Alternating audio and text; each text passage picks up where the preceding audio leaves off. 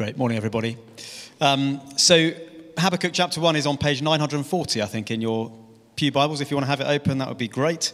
And I need to start by saying I had this sermon written roughly by Tuesday night when we were going away on a staff retreat on Wednesday morning.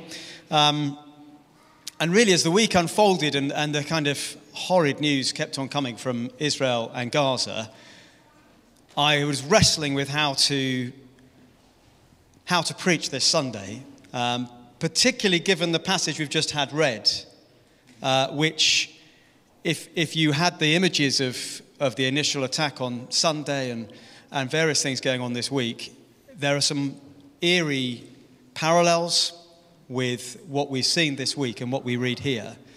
And so I have rewritten things, which means this morning's a bit different. It's a little bit heavier than I might normally try to be. And in a sense, I don't make an apology for that because these things are really serious. So I've done that for two reasons. One is that I think it's really important that our teaching and preaching here at church speaks into our lives and into the world that we all live in. And when something like that dominates the news, it's important to go, well, what do we do with that? How does God speak into this? And then the other is that I didn't want there to be these overlaps with Habakkuk 1, and you're all thinking, is this what's going on in Israel today? And we just kind of leave it as the elephant in the room. And do you see what I mean? It needed outing. And so that's what I'm hoping to do. And we're going to start with these uneasy parallels between Habakkuk 1 and what we see this week.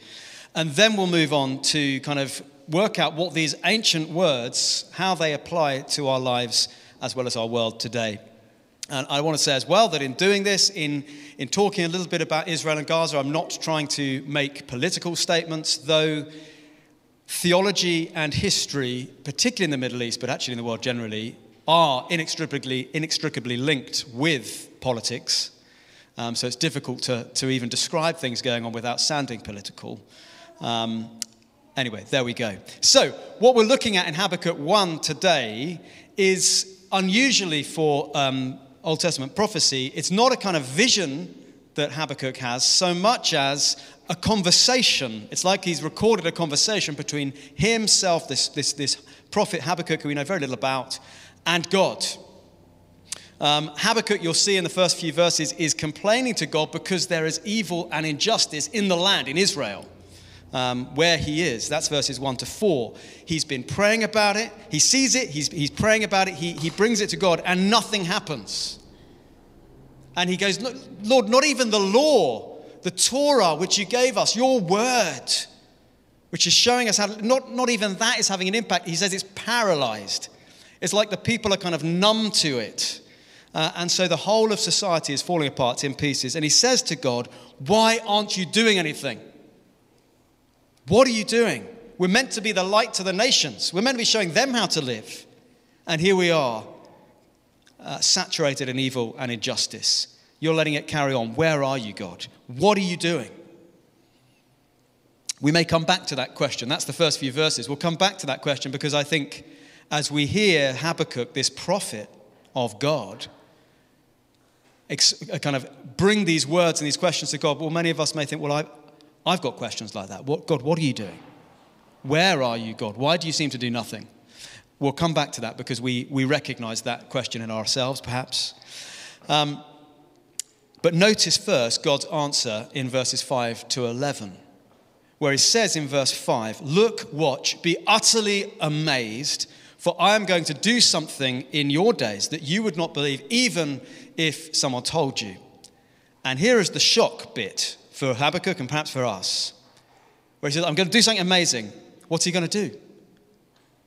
And he says, I'm raising up the Babylonians, this ruthless and impetuous people who sweep across the earth and seize dwellings not their own. So Habakkuk's like, God, why are you doing anything? And God says, well, my answer is I'm going to raise up this ruthless people. And then he goes on to describe these Babylonians. There are 20 ways he describes them, and they're all pretty relentless. And that's verses 5 to 11. He says, this people, these Babylonians, they are feared. They are dreaded. They're a law unto themselves. They're swift, they're fierce, they're bent on violence, they gather prisoners like sand. They are guilty people whose own strength is their God. So God's answer to the problem of evil within Israel was to raise up this brutal nation, to occupy Israel and carry them off into exile. Can we pause there? Already some pretty big stuff going on, and we're already going, well, what does this mean? I think there are maybe two things. We'll get to Habakkuk's response, by the way, in a minute, his response to God's response, which is verse 12, and I think you'll be encouraged by that response. However, before we go on, I think there are two big things going on in my head, and perhaps in yours as well, as we hear this bit of Habakkuk. The first is, God is saying he is raising up this nation to punish Israel. That's quite hard to hear. And maybe it doesn't fit with our view of God. Habakkuk complains about evil, suffering, and unanswered prayer. And God's answer is, okay, this is what I'm going to do. It's going to get worse. And we might be tempted to think, well, where's the love of God in this? That's one big issue. Second issue, the other big issue, is we read God saying this in Habakkuk chapter 1, and then we see last week Hamas terrorists entering Israel and committing much the same sort of violence as these ancient Babylonians, swift, fierce, bent on violence, gathering prisoners. And the temptation would be to read this ancient prophecy into the contemporary situation and say, well, Hamas are somehow the instruments of God. I think that would be a dangerous road to go down. And I don't think that is what Habakkuk is teaching us this morning. There are eerie parallels, yes, but we are not Habakkuk, and we don't know the mind of God in Israel today. But one thing we do learn from this ancient prophecy, by the way, I think I should have said, this was written probably 605 to 608 BC, so the end of the 7th century before Christ. This is a long time ago. One thing we learn from these ancient words is that the land of Israel has been contested ground for at least 3,000 years. These claims on the land go back before 1948, before Christian and before American and British involvement, before Muslim and Christian involvement. The Israelites themselves, of course, originally were once conquerors of this land, driving out the Canaanites. These Babylonians that are raised up in Habakkuk, they were followed by Persians, who were followed by Greeks, who were followed by Romans. And the Romans, of course, were around when Jesus was around. And of course, when we think about Jesus, radically Jesus, who, let's remember this morning, was an Israelite, a Jew, he taught his Jewish followers that they were to love their enemies and to pray for those who persecute them. And the good news of Jesus, as it rippled out across the known world at the time, broke down ethnic barriers. That was the kind of the wonder of this gospel, this good news of Jesus. It broke down ethnic barriers. It went across borders indiscriminately. This new Israel that was in Jesus somehow was spiritual rather than physical, and it centered on the God-man Jesus, his death for the forgiveness of sins, his resurrection guaranteeing life, his teaching and his example for his followers to follow. So I say all that to say that a lot has changed since Habakkuk chapter 1 in the 7th century BC. And we've got to be careful in our application of it to Israel today. What we do know is that Jesus wept over Jerusalem. That no doubt he weeps today for Jerusalem and that whole land. We know that Jesus died for all, for Israeli and Palestinian. And we know that we, as his followers, have a duty to pray for peace in Jerusalem, and wherever it is possible, to be peacemakers ourselves. And I don't know if you saw, but the leaders of the churches in Jerusalem have recently published a letter urging and calling Christians around the world to observe a day of prayer on Tuesday this week. And other Christian leaders are urging us to write to our governments, urging a humanitarian response to this crisis. Can we pause before I go on and back to Habakkuk? Can we pause and maybe just have some 30 seconds, a minute, quiet, and let's bring this to God and pray for peace.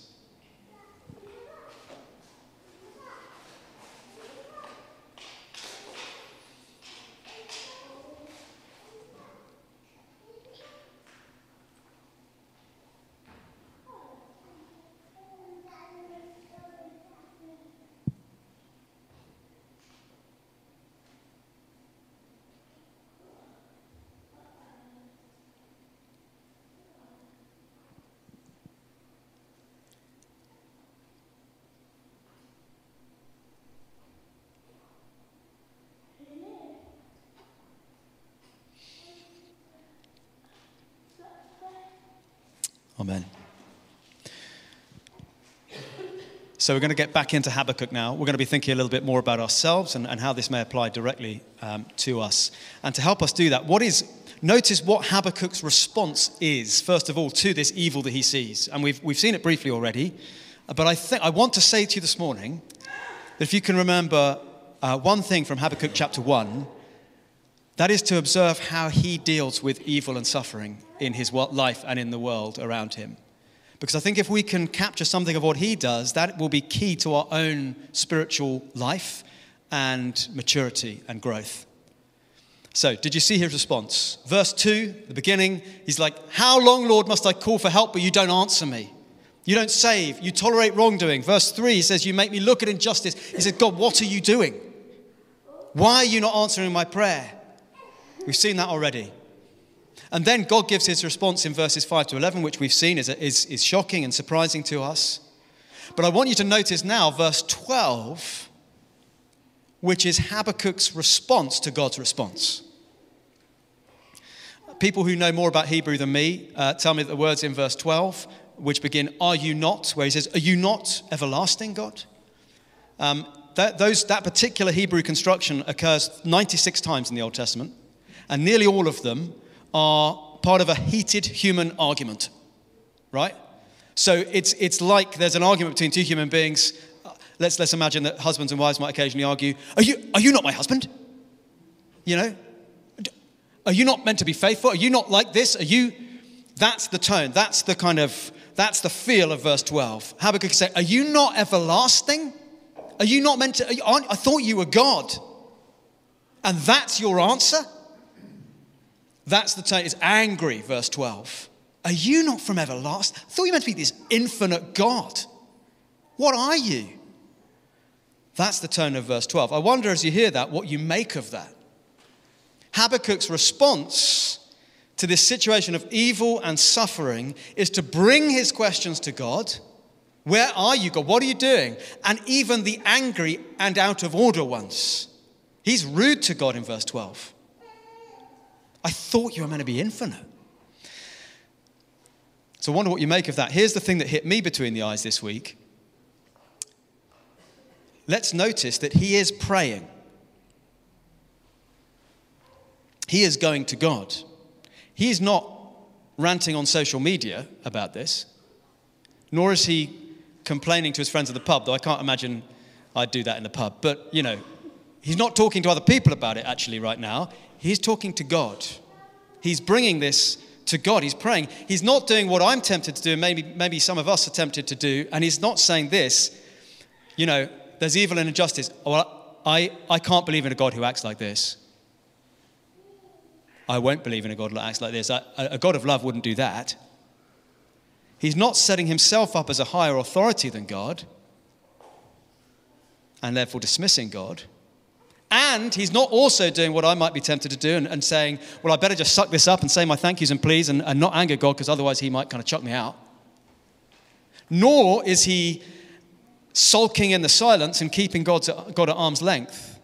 All three of those responses I think I've done. And you might be tempted to do them sometimes as well. Unanswered prayer. We can walk away from God. We can just kind of keep our religious observance and hope that God's not too angry with us. Or we can just kind of sit in sulky silence and God becomes this numb unreality in our lives. No, Habakkuk brings it all to God. Just look at the second sentence in verse 12 where he's asked this impertinent question, are you not from everlasting? And then, my God, my Holy One. It's actually a very intimate acknowledgement of his relationship with God. He's confused, he's upset, he's angry, he's got questions. But the one thing he's never going to do is walk away from God. Tim Keller, pastor in New York, describes this Habakkuk response as unconditionally faithful wrestling. So just notice what it isn't. It's not legalistic appeasing God. I better pray so that God's on my side. It's not that. Nor is it what's quite popular maybe in our culture at the moment, which is this kind of authentic rejection of God. I can no longer believe in a God like this. It doesn't align with my principles. I walk away from it. It's not either of those things. It's unconditional, faithful wrestling with God. So I've got these questions, but the one thing I'm not going to do is walk away. Because where else can we go? That, it seems to me, is the key to Christian maturity in the face of evil and suffering in the world and in our own lives. And I've been inspired, actually, to see that kind of faith in people in this church. No doubt you can think of people around you who have displayed that faith in the suffering of their own lives. I spend some time, often, most weeks, with people in church, often because they're struggling in some way. And I see that faith. And God sees that faith. And they are examples, if I can coin a new word, of Habakkuk Habakkuk mature faith. Habakkukian. Unconditional, faithful wrestling. That's what I see. That's what I see in Habakkuk. And I'd love to see more of it in myself and in our church. So if we can both wrestle with God, bring those angry questions, and have unwavering trust, which Habakkuk has, it's because actually we've grasped something of who God is. That is that we believe in a God who gives us himself in love. He rescues us from our own mess in the person of Jesus. He gets how we are when we're desperate. In fact, let's be clear, Habakkuk's rude to God, and it's not okay to be rude to God. We shouldn't kind of come away from this going, oh, it's okay, I can kind of rant and swear at God and he loves it. It's not that he's wants us to do this, but he understands how we become when we are desperate. And so much so does he understand it that he puts whole Psalms and an entire book of Lamentations and Ecclesiastes and Job and this bit of Habakkuk. He puts it in our Bible and says, yeah, I get what you're like. He understands it. Such is his compassion towards us.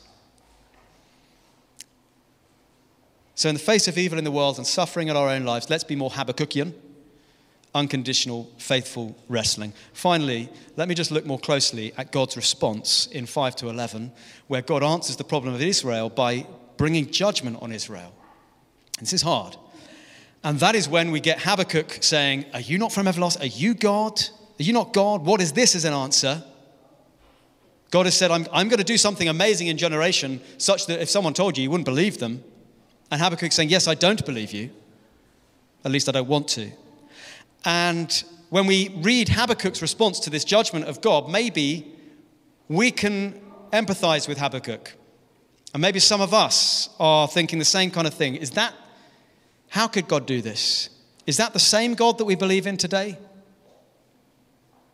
First, let's just reflect on what Habakkuk is being taught by God here.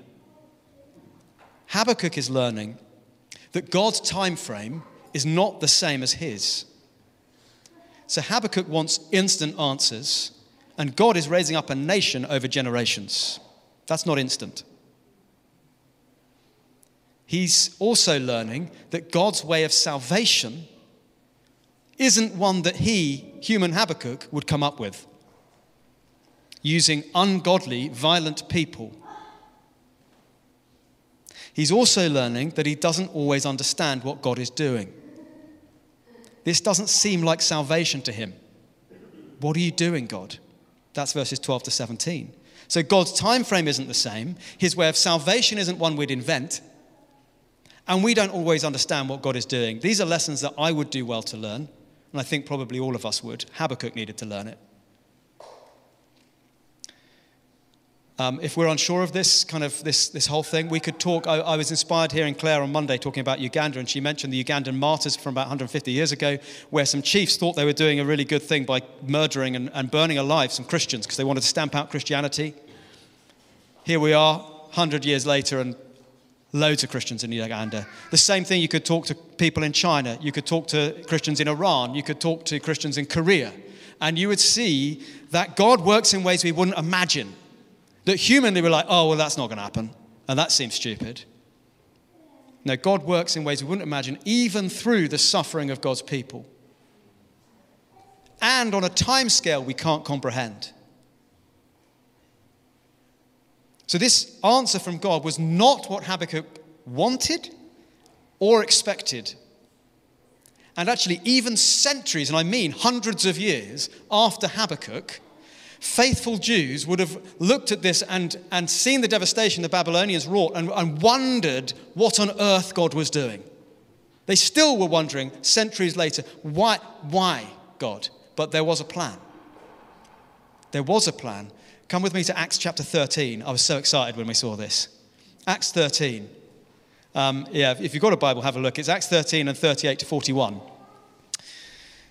And in Acts 13, Paul the apostle is preaching, and he's doing what he did in the synagogues, which is going around and trying to convince people from the scriptures that Jesus was the Messiah, he was the Christ.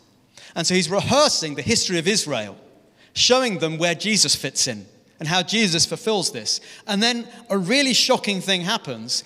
Acts 13, verse 41, he reaches for an Old Testament quotation, and he brings up Habakkuk 1, verse 5, which we've just been looking at.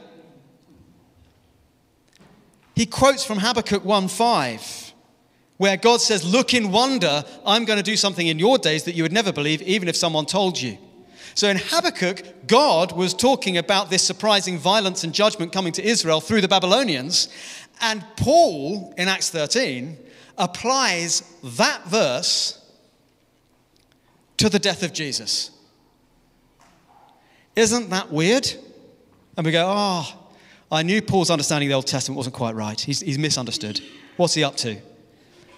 Well, let me try and lay it out for us, because I think this is really quite astonishing. There is a problem with the problem of evil and suffering, and that problem is our part in it. So, famous quotation from that Russian novelist, Alexander Solzhenitsyn, which I can never pronounce his name. You'll know this quotation. He puts it perfectly.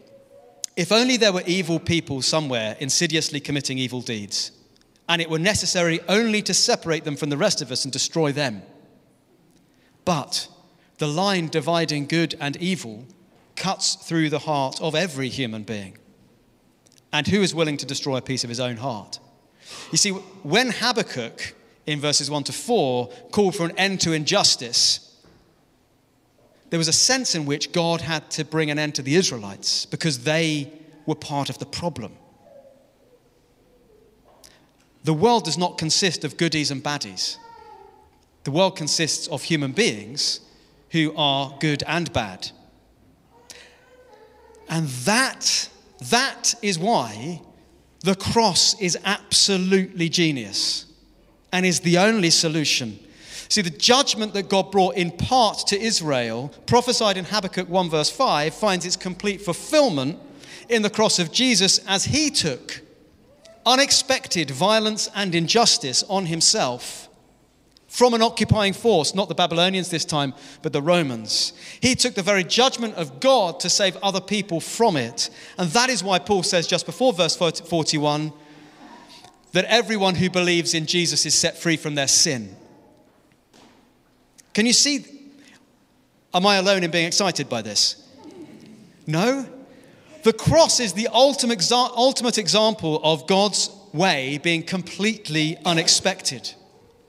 It's human violence used by God to bring peace. It is judgment of God actually to set us free. It is death to bring life. It is the perfect and divine one, made sin and carrying his own judgment. And it looked like the Romans had won, of course, just like it looked like the Babylonians had won.